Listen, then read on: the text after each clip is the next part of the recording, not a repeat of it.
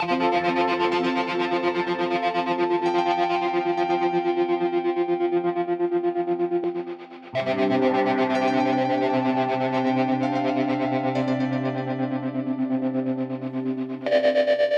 I'm Karen. Hi, I'm Naki. This is Filtered Through Fiction, where we look at life through the lens of our favorite fiction. This week, brand new book. What? Trouble the Saints by Alea Dawn Johnson. It might be Elia, but...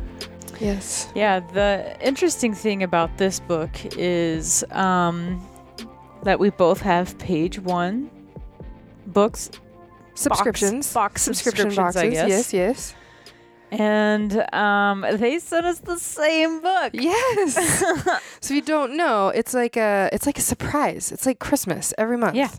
They're literary matchmakers. Yes. You tell them your like preferences, your favorite types of things, and then they call themselves, literary matchmakers, and they send you a book. And everyone I've read from them so far, and I've had their membership for over a year now, like almost 2, I think, has been amazing. And the one month they sent us both the same book. So we took it as a sign that it's got to be a podcast book. It had to be. It's like, what do you do when your literary matchmaker sends you and your book bestie the same book? Seriously. You fucking do it on your podcast. You read it together and you talk about it a lot. So this might seem like it's sponsored, but it is not. Not sponsor. Although we are happy to be sponsored if you'd like to. Yes, please. Sponsor us, please.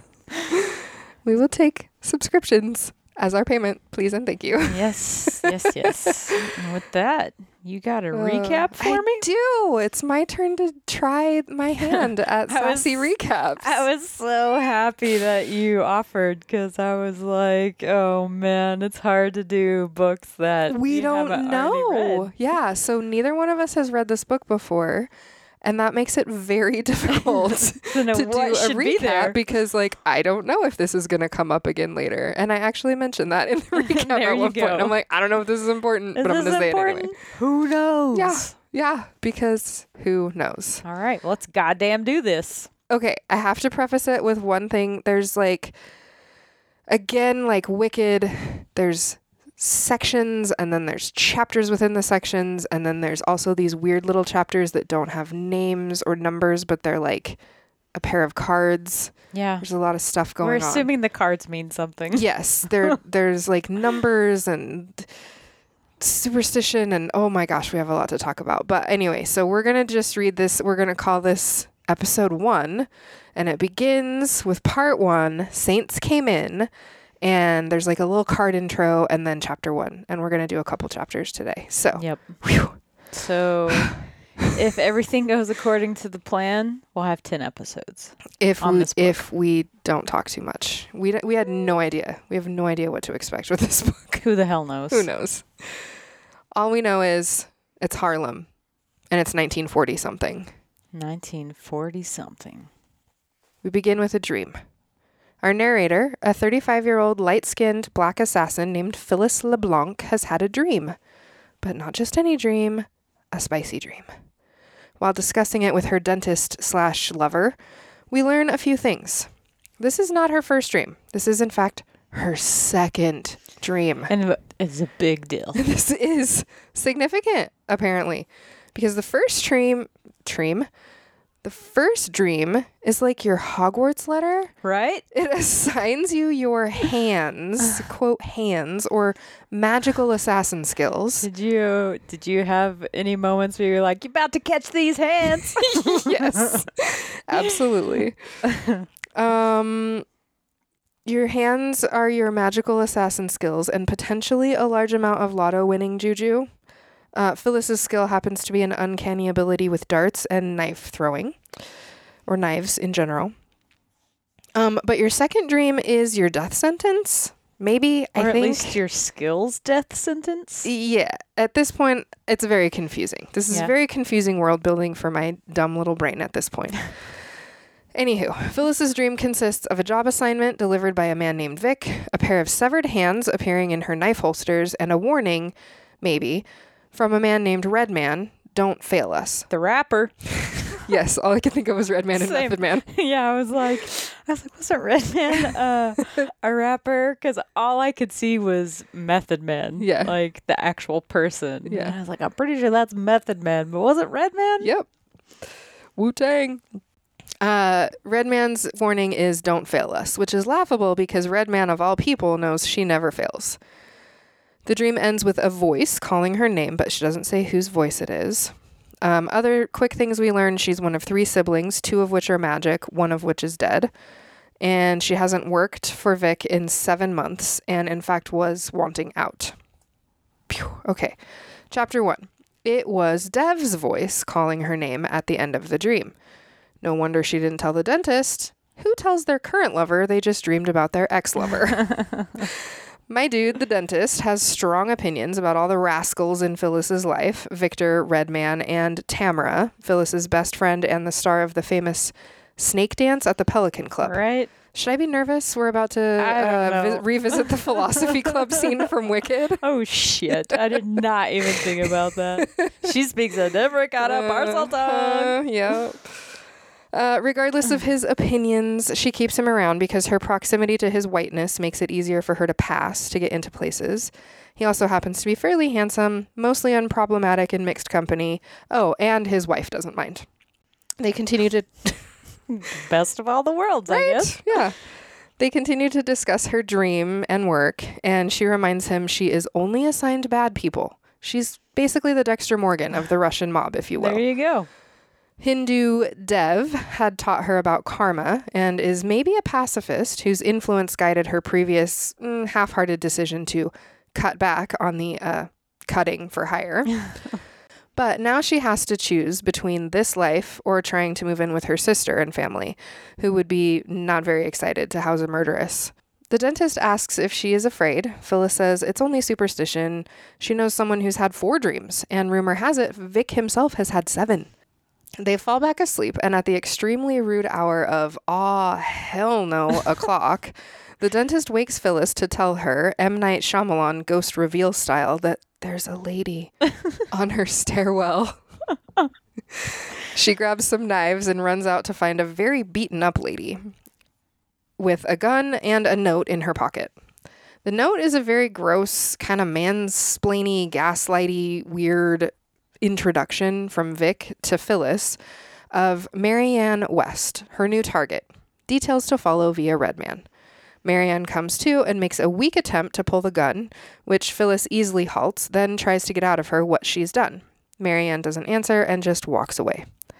The cowardly dentist has pieced out, so Phyllis entertains herself with some fun party tricks with the lighter Dev gave her, and reminisces on how she gave up Dev and chose murdering a big nasty murderer by the name of Trent Sullivan, who just happened to leave all his victims with missing hands. Fuck you, Trent Sullivan. Fuck you, Trent Sullivan. Fuck you and you. Okay, chapter 2. Phyllis goes to visit her sister Gloria and take her niece Ida and nephew Sonny to the park. On the way there, some lovely young soldiers try to invite her out for a drink to, you guessed it, the the Pelican. She tells them she might see them there later. After a bit of an icy greeting from Gloria, Phyllis and the kids head to the Central Park Zoo. Phyllis is nervous in her old neighborhood and is incriminated by reminiscences from the neighborhood gossips who reveal to her niece and nephew that she used to run numbers for the neighborhood. Ida enjoys witnessing some of Phyllis's lighter tricks, while Sonny judges like a cishet white male evangelical in front of a Chicago Planned Parenthood. Like father, like son. I know, this is getting some real Malfoy vibes. Ooh, yeah. Sonny's childlike innocence and parroting of his father's bullshit leads him to scaring the shit out of his sister by saying Phyllis's abilities will make people take her hands. And isn't that what happened to Uncle Roger? Phyllis tells him to STFU and then recalls how Trent Sullivan took all those people's hands in an effort to get rid of the juju. We learn more about her childhood as a child of a single mom. Her white-passing father had stepped out often enough. Her mom finally kicked him to the curb. She remembers how scared Gloria was that Sonny would get his saint hands when he turned 10. Spoiler alert, he didn't. Racism and colorism take their toll in the zoo as Phyllis passes enough to get the kids in, but can't stop the unfriendly neighborhood Hitler Youth from their KKK ways. Phyllis uses her uncanny aim to throw a rock at the bulge in one of the boy's pockets. No, you perv. It's not that. It's a toy BB gun, and it makes him go ouchie. She takes the kids to get ice cream. Final chapter for today. Chapter 3. Chapter 3. Phyllis arrives home to Red Man waiting at her door. She pours them drinks. Red Man tells a story about Vic stabbing the old bartender through the hand for fun. In her head, Phyllis waxes poetic some more about Dev, the Hindu ex-lover, bartender, pacifist mystery man that we still haven't met. She ponders if the dream was really true, an oracle of the imminent desertion of her power. So not her death. I'm much less confused. Thank you. Red Man explains that Tamara insisted on reading his cards that morning. I don't know if that's significant, but I'm telling you anyway. Yeah, like are they like tarot cards? Yeah. Like, what are we doing here? I don't know. Gave him some numbers that I guess he could play in the lottery or the policy or whatever. I don't know. Anyway, Phyllis finally pulls her assignment out of him. Surprisingly, he didn't know about Marianne's beatdown. Red Man and Phyllis have some history. He calls her out on liking what she does, reminds her that she's one of few people who knows his real name, Walter Finch. It's white people who call him Red Man. He tried to let her and Dev get out a while ago, but then he figured out that she does like it. She accuses him of liking it too.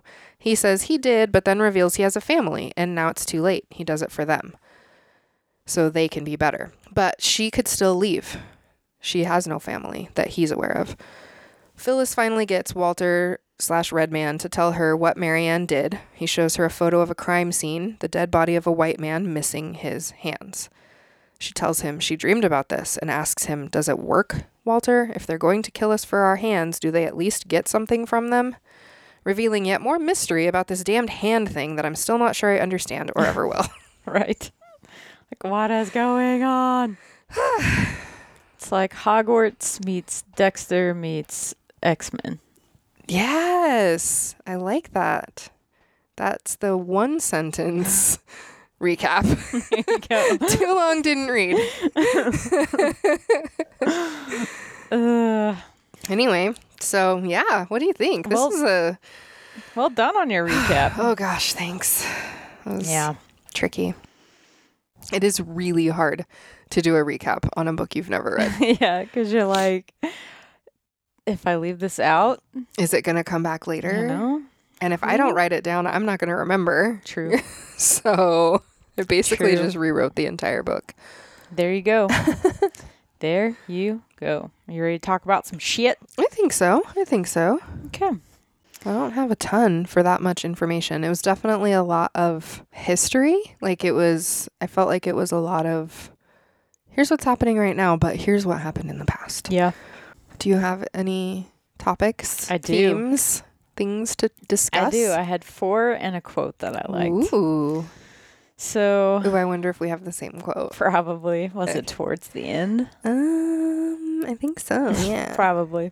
But the first thing that I went all page 1 on this because I have my page 1 page darts and my page 1 bookmark. Oh, I love it. It's actually inadvertent, to be honest. But I have as a page 1 bookmark too, but that's because every month when I get my book, I stick the bookmark into the book. It's the bookmark that came with it, most likely.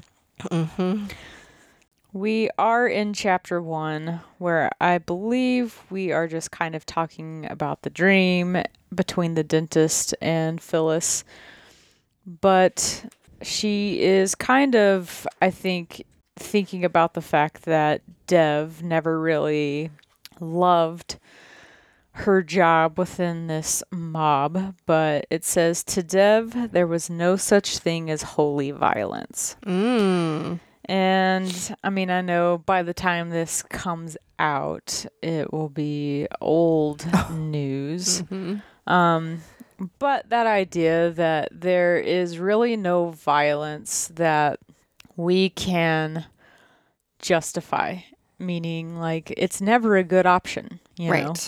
And so one is the whole Will Smith slapping Chris Rock thing. Yeah. And, I don't have a specific, there are already a million pieces of commentary on the specific thing. Like, I'm not really addressing that exact moment, but I think it's a great illustration of doing a violent thing for reasons that you feel very strongly about. Sure. You know, like I'm sure some of that was really rooted in his love for his wife. Right. Like not, and now immediately jumping out of that specific moment. Yes. You know, because I've also been reading the book How the Word is Passed. Okay. And holy shit, is it so hard to stomach. And I'm like irritated at the amount of privilege in that exact statement, you know, coming out of my own mouth. But just the way we have not, you know, the world at large has pretended like violence was the right option because we have some holy cause, some righteous thing that justifies our need, air quotes, to respond in violence. Yeah. And how, you know, Dev had it right. And, you know, he said, like, perhaps he's a pacifist, but the idea that there's no such thing as holy violence. It's just violence. Yeah. Yeah.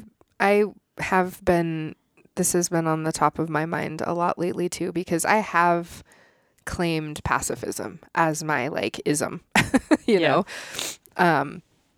for a lot of years. Like I just do not believe that there is any good reason for any type of violence. Sure. And what I've been learning, just in this last week or so since, with the slap heard around the world, the capital T, capital S, the slap, is one, words can be violent. Words are violence. Sure. And words that, you know, the whole sticks and stones can break my bones, but words will never hurt me isn't true. It's like I think words often hurt more. Yeah, exactly. And so when you stop to think about the violence of words, right, that is something that I really need to work on. If I'm going to call myself a pacifist, I need to keep... That's a fucking good point. I need to keep my words anti-violent also. Right. Just to interject one small thing, and of then course. I'll shut up and let you talk. No, you're fine.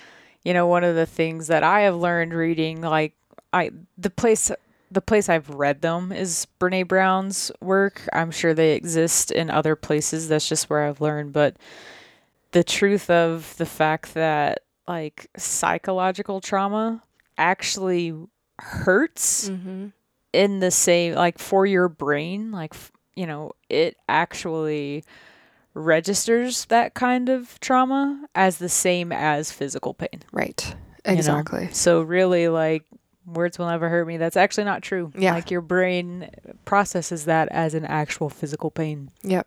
Yeah. So that's something that I personally need to work on and I need to consider because, you know, that is a big piece of, I know we're trying to get away from the slap, but that conversation was, you know, what was said was violence also because of the circumstances and because of, you know, all these things. So that's part of it for me. But another thing I've been struggling with is this idea that, you know, me as a white woman saying violence is never the answer and getting called out by a lot of members of the Black community saying, cool. You live on stolen land and you come from, and my fragility rising up and saying, I know that. I'm aware of that and I didn't do that. And I'm trying to make reparations in my own personal way for that. And I'm trying to teach my kids better and I'm trying to learn. And you know, one of the arguments I've seen is the same people saying violence is never the answer are the same people who are, you know, pro Second Amendment, crazy gun rights people that stormed the Capitol. And I'm like, but no, I'm not. Like, I'm fully not. Hard no. Like, hard no on all of that. Hard no on the death penalty. Hard no on, you know, militarized police bullshit. Like, I'm a hard no on literally all violence. Like, I don't like any of it. And I don't think any of it is necessary. And I've had a really hard time, like, trying to step back and, like, not all white women, or, you know, like not be defensive. Yeah. You know? Yeah. I mean, like, I've had conversations. I have a pretty hard right friend that, you know, through the years, we've had multiple conversations that have been eye-opening, to say the least.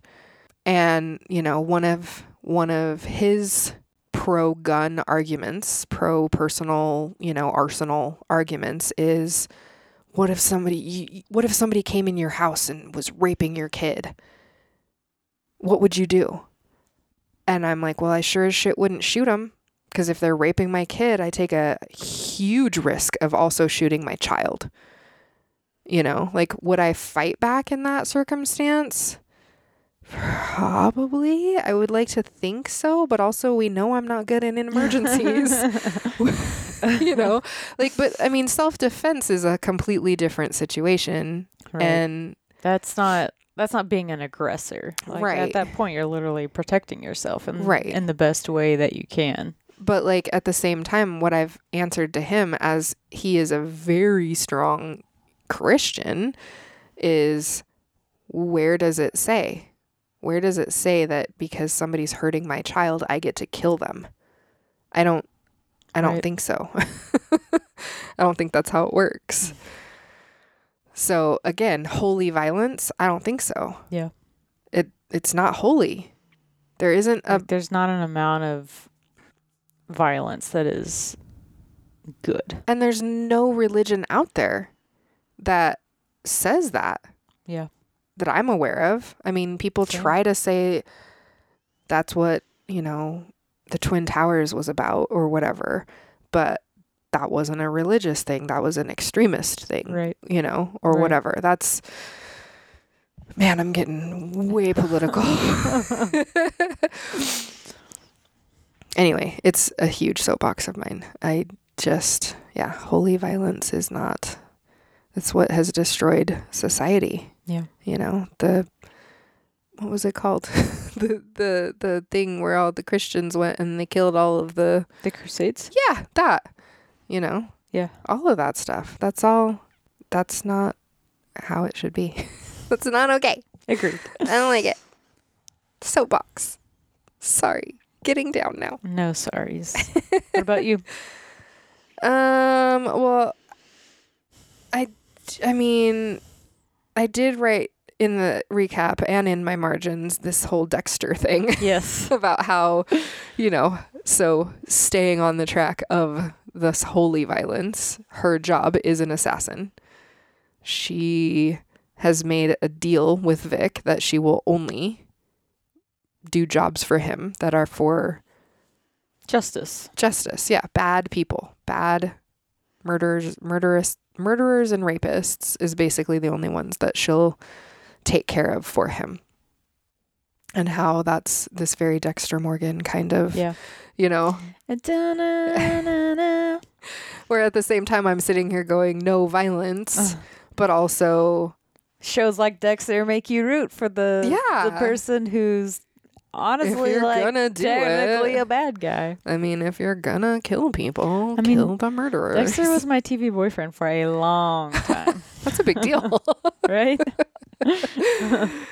Yeah, I don't know. That whole concept is kind of a mind fuck for me because like I don't want there to be violence, but also like, but if it's gonna exist, I only want it to be that kind. It makes you mind fuck yourself. Exactly. I had one other in chapter 1 that's kind of, I mean, it's kind of throughout, but I wrote it down on chapter 1 that's very non-related. So we can get off the violence subject if we're done with that. Sure. I only had one other thing in chapter 1, and it's a good one. Oh, okay. But I want to hear yours. Okay. Well, it was just this whole concept of dreams in general. Just, I mean, I don't have any juju. I don't say that that's not a thing. Maybe it is out there, but dreams in general and dream interpretation, and just if you have, I don't know if you have any experience with that or like thoughts on. Well, I'm trying to run all of this through a filter in my brain that isn't rude. It's just interesting, like actually while I'm thinking of it, and this will end up going into my point pretty well. Okay. Is, man, like, and I am honestly just now having this point, and when I'm going to make a comment about a church, I am making a comment specifically targeting the church I grew up in. Okay. This is not me attacking every church that's out there. We currently quasi attend. I mean, I gotta play guitar because it's fun. But so like, what the fuck is the line between calling out people who are performing some kind of witchcraft at fortune telling or something like that, but then being somebody who is an authority in a church is somebody who can help interpret your dreams? Oh yeah, prophecy. We've already heard my soapbox on prophecy back in Philosopher's Sorcerer's Stone. Yeah. But like, it's where's like the line? Yeah. Well, it's like their hypocrisy knows no bounds. But yeah, like one of if I remember my dreams, and it's one that's like stressful for me, it is always about my teeth rotting. Oh my God. Oh my God. Same. Right? I do have several recurring dreams, but so that's I have like one three, of my big but ones. one of my big ones is the teeth, and I had a massive teeth one this week. Oh shit! Like full on. You did say you've been having bad anxiety. I have not been sleeping well. I have been having bad anxiety. Yeah. I have had multiple nights in a row where I've had really active dream, and one of them was like an hour-long movie. Oh God! About my teeth falling out, and like not just my teeth, like. And then snakes are my other recurring one. Mine's plane crash. I have one that's just like literally a plane crashes in the backyard of the house that I grew up in. One is like an action movie with chase scenes. I had that one last night. I had one, like I only had the dream once, but it was the most insane, like saga. If I had the ability to like wake up and document it and remember the details and then like the money to finance it, I could have a blockbuster with the movies that I have, movies that I dream. But the tooth one this week, it was like, they're usually, I don't know how long they are in like real time, but like in my dreams they feel like they say it's movie. Seconds, and I'm like, there's no way my brain processes this. Feels like an seconds. hour, like at least an hour, maybe hour and a half. But I'm hanging out with my best friend from high school, Angel, and her and her sister have like a gift for me, and it has something to do with my Jeep, and I'm like, don't care. But I'm trying to be gracious, and I'm like, okay, cool, thanks. Like, what is this thing? And then I go to sleep in my dream, and when I wake up in my dream, all of like 12 of my front teeth are loose to the point of they're about to come out. Oh, I'm getting stressed. And then I'm like, I wake up and it's like a sleepover. Like, I'm not at home. I'm with them, and I'm with other people. And I met this new person who happens to be a dentist. So I'm like, okay, I'm like covering my mouth, and I'm talking to people, and my teeth are literally like falling out into my mouth, and I'm just picking them out and like tossing them. And I'm like, okay, maybe this guy can help me. And then I go in the bathroom, and I go to take a look, and like one of my molars on the top is loose. And I'm like, oh shit, there's another one. And I go to pull it, and literally the entire jawbone on the entire left side of my mouth, the top jawbone, which is my freaking skull, comes out in my hand. And like in the mirror in the dream, my face is like deformed and crooked because now I've got this whole cheekbone missing. Nope. Like, what the fuck is that? What is that? Please. I'll have to talk to your old pastor. My dream interpreter back in Texas. Have them explain to me what the hell that was all about. Because I've heard that like losing a tooth in a dream is like significant to a change. Like I forget what it meant. But like I But remember, like, what about losing a jawbone? I remember specifically like having a dream where it was something to do with a house and like upstairs and downstairs, and I come in contact with someone and she's like, were you in the bottom floor or the top floor when you met this person? And so like even that meant something, you know? Which I'm like, that's fine. That's not me dismissing dream interpretation. That's me saying, what's the fucking difference between that as a person in a church and a person that you call to get your fucking fortune told or tarot cards or whatever? Like, there's no line. No. You just call it holy because you're doing it and your interpretation comes from God. No, it doesn't. It comes from a book. I watched you look it up. Yeah. From a person who probably was not in contact with God when they wrote the book. Right. Anyway. No, and that relates to this too, because like this whole concept of this juju that they get when they get their hands, when they get their dream, and then Trent Sullivan and potentially Marianne West. Fuck you, Trent Sullivan. Fuck you, Trent Sullivan. Cutting off their hands to get rid of the juju. Yeah. Like the people who are against it are saying that's evil, that's wrong. The people who have it are like, cool, this is just who I am. Yeah. Like one of the people she talks about like her uncle who like could tell when a storm was coming or something. And like somebody could, one of her relatives, I think maybe her grandmother, could like quote pick out the lightning in a storm, and like Dev could perceive threats. You know, and I don't know. Yeah, like that they're seems not useful. all, like it's not bad stuff. Yeah. Just because you decide that it is and you cut people's hands off for it, excuse me, fuck you, Trent Sullivan. Yeah. I know. I'm like, ooh, hopefully we're just not getting one-sided info on Trent Sullivan, and it turns out he's not terrible. But Or maybe it wasn't him. Maybe it was Marianne West the whole time. Right? Mm. But kind of continuing on this like dream thing is how we have seen in this, it talks specifically about Victor claimed he had the hands, but no one quite believed him. He would make announcements out of his dreams, listing out his visions of those who had betrayed him. You learned to fear those if you wanted to last.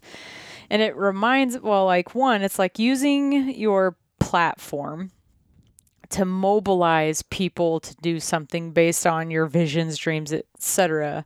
And I think of that dumb fucking pastor who was like, the Lord has showed me who in our congregation is a witch. Yeah. And I'm like, man, that is one prophecy shy of mobilizing people, and it depends on a literal witch hunt. Right. Like on a literal witch hunt. Like this is like fucking Salem, Massachusetts about to repeat itself, depending on how rabid the people in your congregation might be able to be based on their belief in you. Yeah. Like that's fucking dangerous. And what's going to happen, he has to be held like culpable if somebody in that congregation were to be like, well, my pastor had a vision that you're a witch and witchcraft is bad. So now I have a holy mission to physically attack you. Or maybe they're going to be like the people, I mean, it's insane. Like I don't even, what's sad about it is like, it's really not so far-fetched for me to be able to envision people doing that. It's not far, like, I don't mean I think it's right. I'm just like, but yep, I can realistic. See that happening. Yeah. You know? Yeah. It's not surprising that something like that would happen. Yeah, having just read another book about like Salem witchcraft or witch hunt type stuff and the way that history can repeat itself, it's just, that shit's terrifying. It's and so scary. Gross. Yeah, so gross. Well, that's my spiel on dreams. I like it. I wondered, I I really wanted to tell that tooth dream story. Sorry if anybody has like a phobia, or Yeah. sorry if anybody is really grossed out, although you probably already turned this off if you are. So Like skip. yeah. 15 seconds. She talked a really long time about this awful tooth dream where her jaw fell out. Man, like my therapist did EMDR on me to rid myself of a dream. Oh, So, wow. My Maybe Jesus I need Camp that. one. Ugh, maybe I need that. Yeah, one more thing, and I think probably the same quote as you. Okay. What's your other thing? My other thing was Redman, when he's talking about how like he used to like the job. He used to like being, the second hand of he and Number 2. Vic really created the business together. Yeah. But that he's kind of stuck in it now, and he's doing it for his family. Yeah. Even though he would rather not be doing it for his family, but to make it so that they can be better. Yeah.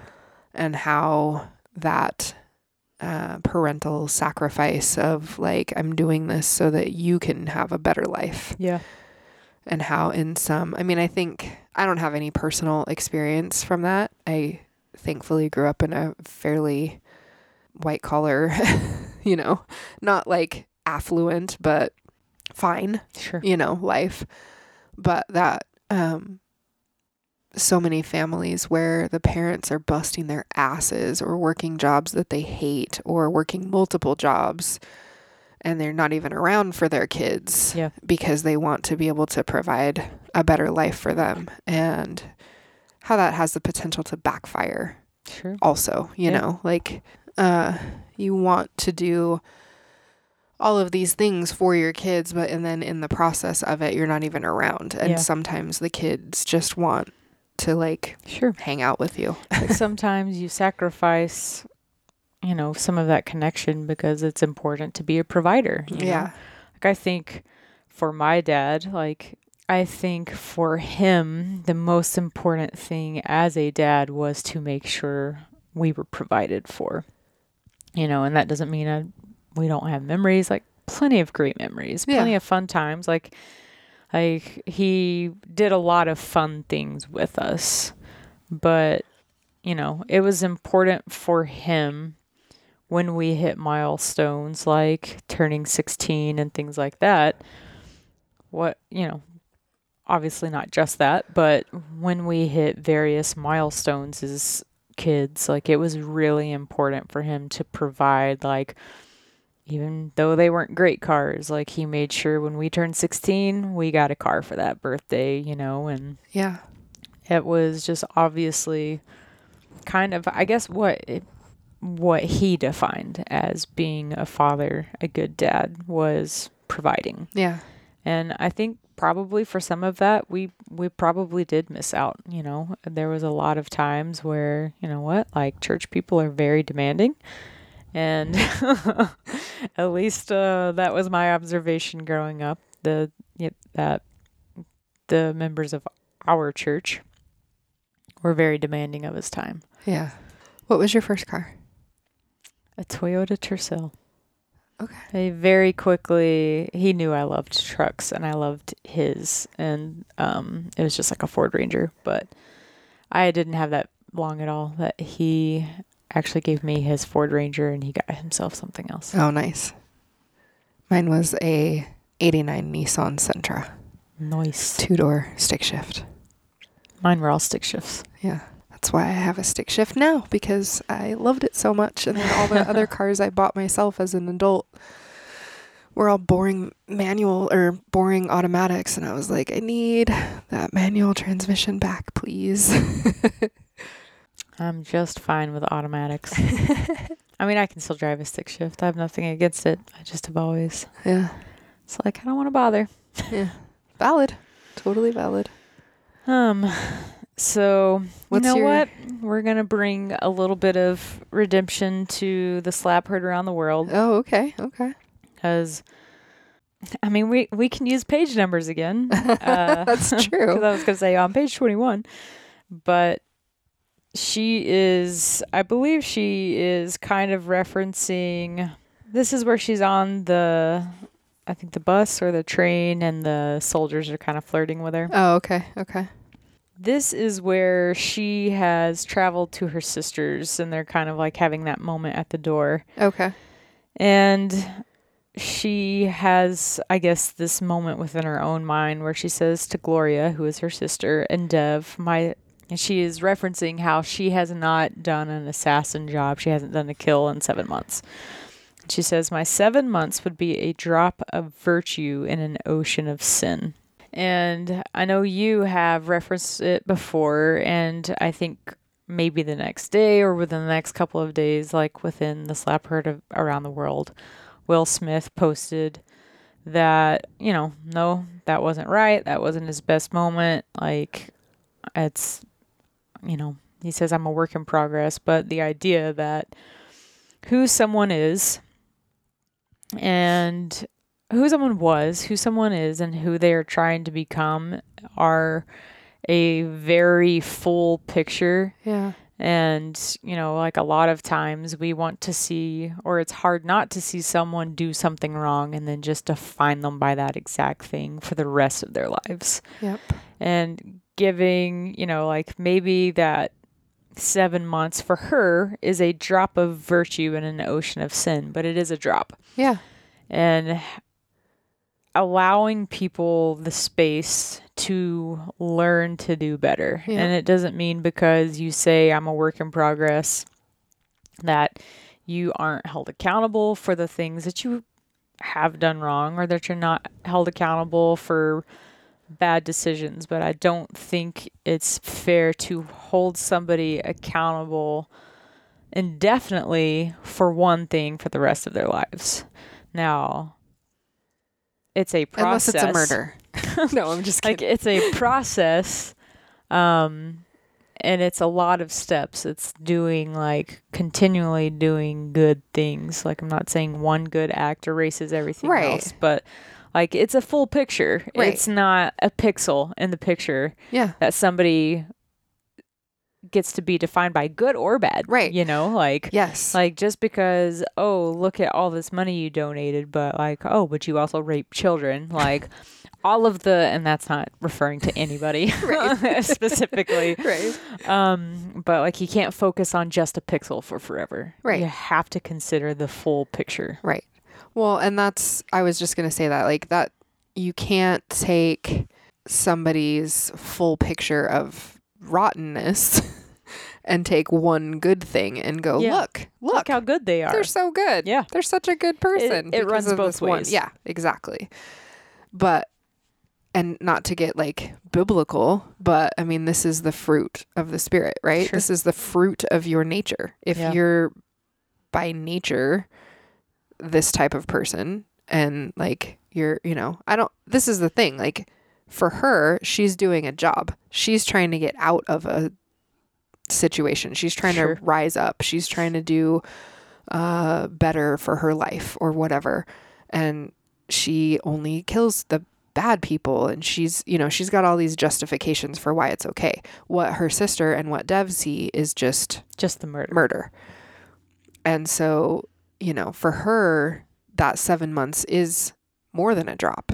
It's a big deal. Yeah. It's really been her working on trying to be better and trying not to do this and trying to take their influence and do something with it. And the fact that they would probably dismiss it.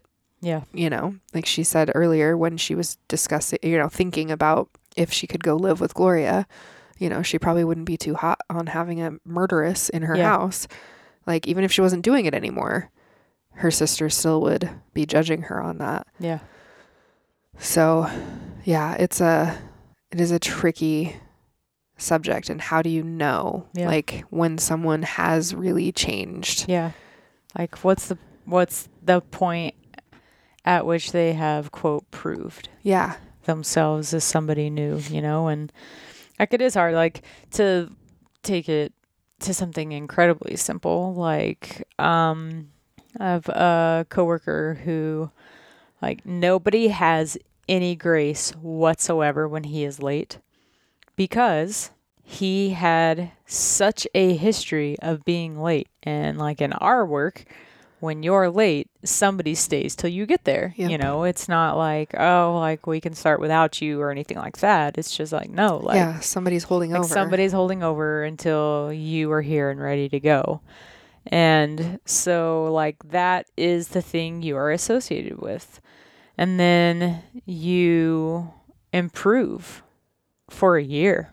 Yeah. Not late once, you know, like actually making this really concerted effort to be a few minutes early and, you know, to take that consideration for others. But then the one time that you're late again, like nobody has any fucking grace for it. Yeah. Because you're like, this is He's what he back does. on his bullshit. This is what he fucking does. Yeah. Like, knew it wouldn't last, you know.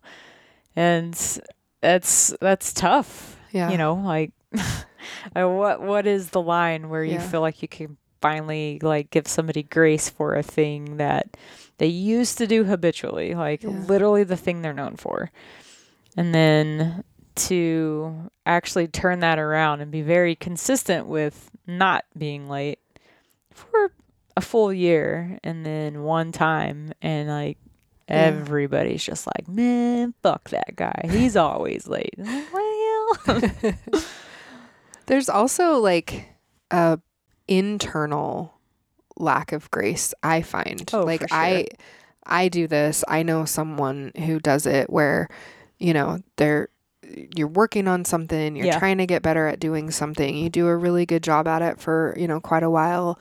Maybe you mess up, maybe you make a mistake, maybe you know, unintentionally one time do it. And man, the guilt. Yeah. Like the self flagellation. Yeah. That's literally what I was like thinking of. Like it's like you got your own cat of nine tails. Yeah. Like, I am such a piece of shit. God, I'm never going to get better at this. Even though you've got 7 months under your belt of doing a better job at it. Yeah. That one time can really fuck you up. It really can. And like, I do it. I know I have in a relationship that I have where I try to think that I'm pretty good about like taking constructive criticism. If someone were to say to me, hey, this is something that you do pretty often, it's kind of frustrating or annoying, could you just I'd be like, oh yeah, I'm gonna work on that, thank you. And I feel like if I was given that with grace and then I worked on it for a while and then I did it again, if the person was, and if during the time I was working on it I was getting encouragement, sure, the one time I mess up, if that person pointed it out and just like, hey, I noticed that you did that thing again that we talked about, you know, I don't know if you even caught it, but just so you're aware, I feel like I'd be like, oh, fuck, you're right. I'm really sorry. And I'm going to get better. I'm going to keep working on it. But I know someone who, like, if I point out, like, hey, there's this thing, we've talked about it several times and it's kind of a nuisance, you know, could you please not watch it? Yeah. Could you? I thought I was doing better. I thought I was doing better at that. God, fuck, I just can't do anything right. No, I mean, that is a shame spiral. Right? Like, give yourself some grace. I'm not trying to be a bully. I'm just saying, hey, I know you've been working on this. I've pointed out the things that you've done a great job. I'm just pointing out again, like this one, you know, hey, this thing happened, just to let you know. Yeah. It's not a big deal. And when it's given in grace, it should be received in grace. Yeah. And that's a struggle. Anywho. I get it. Yeah.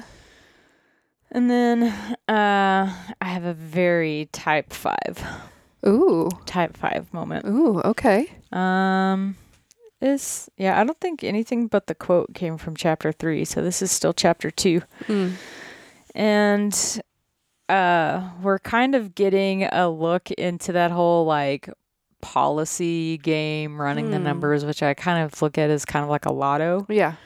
Kind of thing. And she is kind of thinking about like being the person who collected the numbers. It seems like it's the person who comes around and is like, what's your bet? What's your bet? What's your bet? What's your bet? What's your bet? Okay, I'll go place your bets. And then if you have winnings, I'm going to, you know, you're the number runner. Like you're literally the person who's running in between the two things. Yeah. She's talking about the new kid who does it. And she spots him kind of like running, like literally. Yeah. And she says he was flushed and grinning, and I figured that someone on his rounds had hit, which I assume means one. Yeah. And he was putting in extra for his 10%. I remember days like that, even when the hit was for $5. It felt good to think you had your part in their bit of luck and your own. And I think this ties, but like directly, but as someone who is a type 5, and it took a little bit for me to realize that my language for my core fear, I guess, like I just use different language than what all of the resources out there use for a type 5, but my fear is a fear of never contributing. And I remember it was one of the Enneagram accounts. Like, I don't want to sound rude and say like the legit ones versus Sure. like the meme ones. Yeah. Because I mean, the people who run those accounts are all very knowledgeable. Yeah. But the one that is more about education versus like cool, funny memes. Right. Or like boiling your entire personality down to a coffee mug. Yes. Like their language was like the fear of being a burden to others. And I was like, that's my need to contribute, to feel like I am contributing here. And so I really resonated with the idea of it felt good to think you did your part in their bit of luck. Yeah. You did your part in helping. Yeah, you contributed. Yeah. Like in helping make this thing happen. Like, yeah, maybe I just collected. Maybe I just literally took my 2 feet and ran. But like I was part of that. Yeah. You know, and you can take that out to things that are much larger. You know, I think like at work, being a trainer and seeing the people you train be successful, like it feels really good to know like you contributed in their abilities at this job now. Or I think as a parent, like Yeah. all that parents contribute in seeing their children succeed and things like that. But man, I was like, ooh, like my type 5 got, like heartstring got plunked, I you know. love That one that. is how at least for me, I'm not going to put this out there for every type 5 out there, but how like integral it is to feel like I'm useful here. Like me being here contributes, and people see good or benefit from the fact that I'm here. Yeah. I love that for you. Thank you. My little 5. So cute. Those were all my points. Yeah, I think we both have our quote left. Is yours on page 35? It sure is. Is it the first full sentence after the and like You can just read it. I don't even know what to say about it. I It's don't another one either. of those like just I like the way that sounds. Yeah. The first half feels very cozy. Yeah. So at its easiest, love is a blanket. At its hardest, a black mirror. It isn't just your flaws that show stark against that high yellow skin. It's your ghosts. Whew. Yeah. At its easiest, love is a blanket. And I'm curious, like, again, just with my upbringing and my brainwashing, I can't help but hear the scripture love covers a multitude of sins, Oh. you know, and that like love is a blanket, like it is something that like covers you. Yeah. You know? I don't know. But the Black Mirror, I'm like, man, like, Yeah. do you think it, like a black mirror, so a mirror is something meant to reflect, but like a black mirror would be something that isn't showing a true reflection. So what does that mean? If at its hardest, love is showing you a reflection that isn't true. Oh. But that's how I'm interpreting it. Yeah, see, I took it because of the end of the sentence. Like, it doesn't just show you yourself, but it shows you your ghosts. Sure. Like, to me, love as a black mirror is that love that, you know, you're your most truest self with the person you're closest with, right? So that means your worst traits come True. out the most too. Yeah. And I know I'm my meanest to my to my spouse. And I'm not proud of that. I don't like that. But that's love. Like, It is. he gets to see me at my worst. But he also gets to see you at your best. But he gets to see me at my best. And in my 9-ness came out in that love is a blanket because of the comfort. Yeah. And just that, like, the warmth, the comfort, the coziness, the knowing I'm safe here. You know, what's the first thing? I know I'm not a first responder, but I watch a lot of TV shows about them. It doesn't matter what the freaking emergency is. What's the first thing they give them when they're sitting on the back of the ambulance and they're like, it's the Sure. end of the movie, right? It's a fucking blanket. Doesn't matter if they fell in a river or if they just survived a fire. Yeah. They put a blanket around them. Yeah. It's comfort. So, yeah. Yeah. This is a great quote. I love it. I'm not sure what else I have to say Yeah, about it. But exactly. I love it. I love that we both had that. that was all I had. Oh, so hot seat time, eh? Hot seats. Hot seats. Get your hot seats. Do you have one? I have potentially 2, Really? but I guess I kind of like thought about a second one, but really I only have one. they're both not deep That's fine. and very superficial for the start of this book. Okay. Okay, so you had your first dream and you got your uncanny skill. What is it? In real life? Yeah. Like what's an uncanny skill I have in real life? Well, yeah, like, so like hers, she already had a knack for throwing darts. Sure. Right? That's what it said. So then when she got her dream, it became uncanny. It became like so good. Like she Right. can throw a rock and make somebody's gun go off in their pocket. So like, yeah, it's like your natural skill, but like then it becomes uncanny and it becomes this like Honestly, not necessarily assassin like we talked about with Dev and Sure. you know. I think mine would be, and I will prove it with a story. Ooh, okay. I think it would be an intuition around the only way I guess I could label it would be an intuition around relationships. Ooh, okay. And I was still in high school, but at least where I was at in Texas, they had 4, I don't really know who creates the districts, but it had to be like within the Assemblies of God, which is the denomination that as a kid we belonged to. And the Assemblies of God like has districts. No idea who's responsible for drawing those lines, but like districts had youth conventions. And so if you were within that district's, Boundaries. then like you were invited to attend these youth conventions. Sure. And so like pretty big, but I remember we were like on a break between sessions and I had come back into this huge ass sanctuary. And so like a pretty close neighboring youth group was also there. And I just was kind of like in the sanctuary sitting, waiting for the session to come back. And so I saw a youth pastor talking to like their like youth group's praise and worship leader. And I was like, as a 16-year-old kid or younger, I was like, there's something off about those two. And like in my brain, I was like, I bet they're having an affair. Whoa.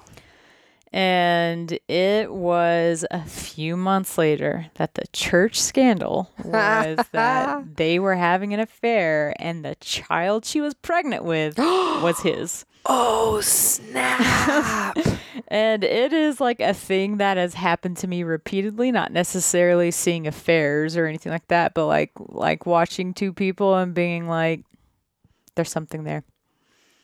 Like a freakish level of intuition over those things. So you'd be like an uncanny matchmaker. Or You could like call see you out or yeah. I mean I could be. Yeah. I could definitely monetize that skill and be like be a matchmaker. That's awesome. Or like if somebody was like, I think my significant other might be like seeing someone else or maybe into someone else, like I could just be like, I could like find myself in the same coffee shop as those two. Uh-huh. Yeah. Oh, I like it. See, anytime you go first, I immediately start thinking about something that's like the same-ish, you know? So you said like my intuition, and I was like, oh, my baby intuition. So I have had with 2 different women in my, like, you know, you're not supposed to be like, are you pregnant? Yeah. With people. Like, obviously, like you don't say that, especially if it's because there's like a tummy. But I have had experiences twice in my life. One with a lady that I know who's been pregnant like 5 times. And literally every single time, not showing, not like, no way I would know. We're not that close. I look at her and I go, she's pregnant. And then like 3 weeks later, It's literally, she announces. it's the same thing. Like, Yeah. I do not, like, I mean, obviously in such a public platform, they were not doing anything Yeah. that I think anybody else would look at. It's not like they were like super close. Like, I would, like, if my memory is serving me correctly, probably like as far apart as you and I are right now, just chatting. But it's like, I can't even tell you what it is I saw. All I know is like something in me was like, there's something there. That's exactly what it was. So I with get it. Both of these, and one of them, it was only once. She was pregnant twice, but it was with her second kid that I did it. And then the other one, it was literally like all 5 times. Every single time I looked at her and was just like, she's pregnant. And then a few weeks later, the announcement came. So I don't know exactly, I don't know monetizing wise or like job wise how that would work. Maybe I would be like a human ultrasound kind of thing and be like, my uncanny skill is like to tell you the gender and like health of your unborn baby. Maybe that's what expands it. I was gonna say, you could just like make it a like a like a road show, like what's that dude's name who did Crossing Over with Jonathan somebody? And like the whole thing could be like, the test is like they put an entire studio audience of women, and then like it's how pregnant. How accurately can you actually guess? 3 weeks along, 7 weeks along. Boy, future dentist. Right? Yeah. That'd be great. I don't know. Silliness. Okay. Dev gave Phyllis a lighter, which is a gift that she obviously feels sentimental about. Okay. So what is a gift, large or small, that you've been given that really the thing that's important about it is the sentimental attachment to it? Oh. Yeah, same. I'm like, why am I asking this? Why are Because you I don't asking know what I'm this? going to answer.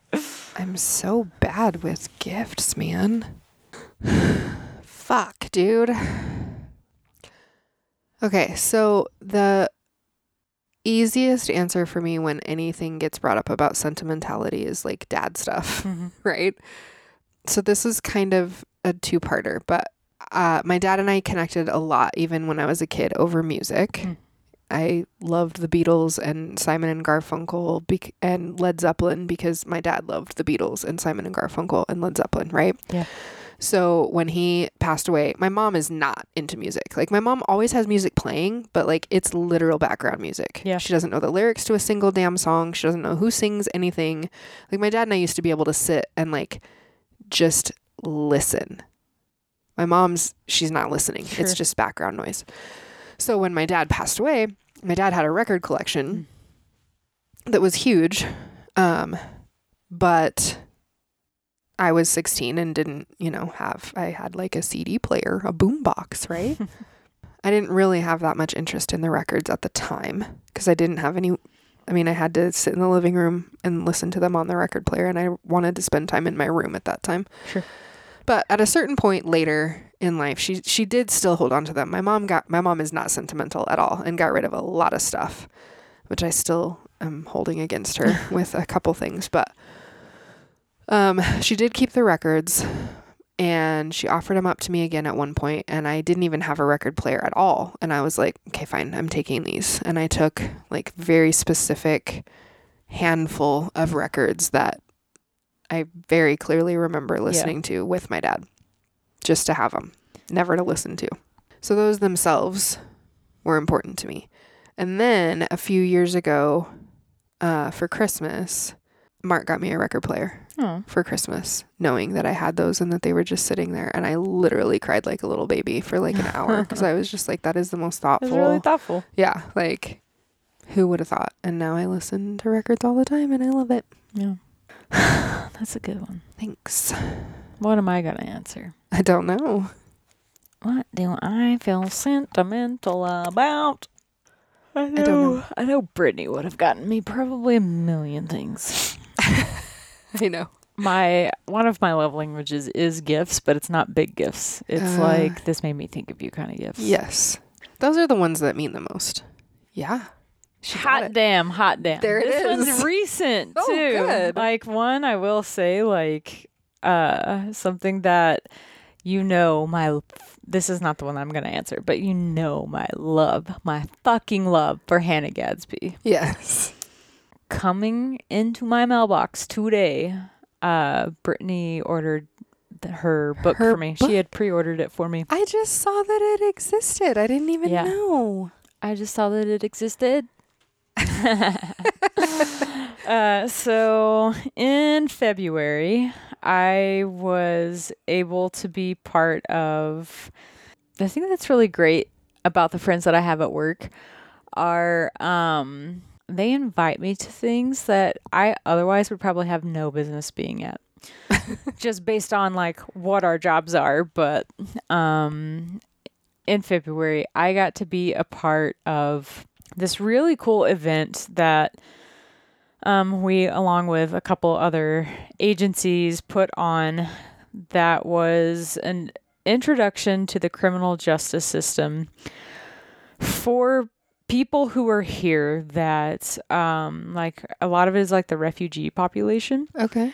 That's like limited English proficiency speakers. So the conference was for the helpers for that community. Okay. So people who are advocates for one of my favorite people that I met is a school teacher at one of the local elementary schools who like she literally does things like teaches these kids who are extremely limited at speaking English, like dial 911 and just say like your language and interpreter, and so like the crash course or the introduction to the criminal justice system like presentation was for the helpers. Got it. So that then they can go scale what they learned in that seminar, whatever the fuck you want to call it, and take that and teach the people within their, like scope. Yeah.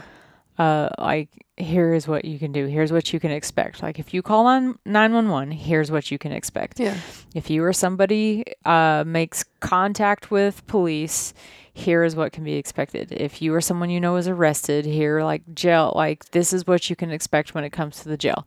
To working with victim witnesses services, to working with attorneys, to working with, like literally like probation and parole, like from start to finish, walking them through the process of the criminal justice system.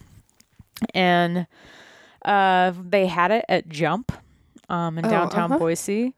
And one of the, like, when Jump, and part of this was like it's still tail end of like mask mandates and things like that. So at least, I don't know if they always do this, but at least for this, like the lunch part of this day-long event, like Jump packs the lunches in like the old school, like tin aluminum lunch boxes. Okay. And there was one there that I just, they basically separated, like if you want turkey sandwiches, here's this. If you want roast beef, blah, blah, blah. Yeah. I happened to see a lunchbox that was like it was NASA. And originally I picked it up because it was NASA and I just fucking loved it. But on the side, it says, I need my space. I love that. And I was like, and they made several announcements throughout the day. Like, you cannot keep the lunch boxes. Lunchbox like with lunch you. boxes are Like you have to return them. They belong to Jump. And I was teasing the whole day that I was going to steal one. I was like, nope, I was Here like, for a law enforcement conference. Yeah. Stealing some shit. And, like, so, like, my set of friends was there. Like, Kristen and Nicole were very largely responsible for part of, like, the team who made this entire thing go. Like, Andrea was there, and I mean, I know that you are aware of all the changes at work and things like that. And so a couple weeks later, I had a text from Andrea, and she was like, hey, I hope I get to see you today. Like, just want to say hi. I have something small for you. And we did not cross paths that day. And I walked into my office, and there sat a NASA lunchbox.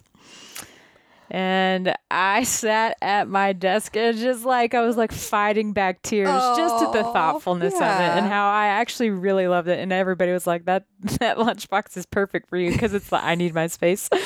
And so I have it, there's a filing cabinet directly next to my desk. And so I have it very prominently displayed. Amazing. My NASA lunchbox. And there was inside of it was a card, and then hilarious that it was written in Morse code, but she gave me a bracelet that is written in Morse code, you are my person. Aww. And so I mean, I loved it, but the lunchbox meant so much because like they all could tell I actually really loved it. And, like Nicole had sent me a link, like you can actually, she was like, it's yours for like $16.99, and I was like, it's mine, $5 discount. But yeah, the lunchbox. I love that.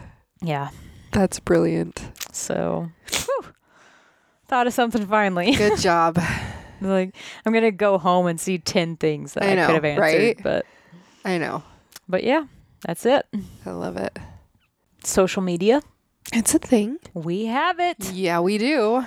Filtered Through Fiction on Instagram, filteredthroughfiction.com on the web. And I think it is a wonderful idea if you would be like our friends Lindsay and Ruby. Yeah. who biggest fans. Who basically have given us about 18 episodes of content. I'm just kidding. Went back and answered close to every single hot seat question. So we're going to have some hot seat answers. Yeah, baby. Starting next week, just because I have not gotten myself organized to read them. And I'm really hungry and I want to be done recording. Starving. So thank you for joining us on our 4th damn season. Oh my gosh. Isn't that insane? Season 4? Season already? 4. Time flies. But thanks for joining us, and until next time, have spicy dreams. Bye. Bye.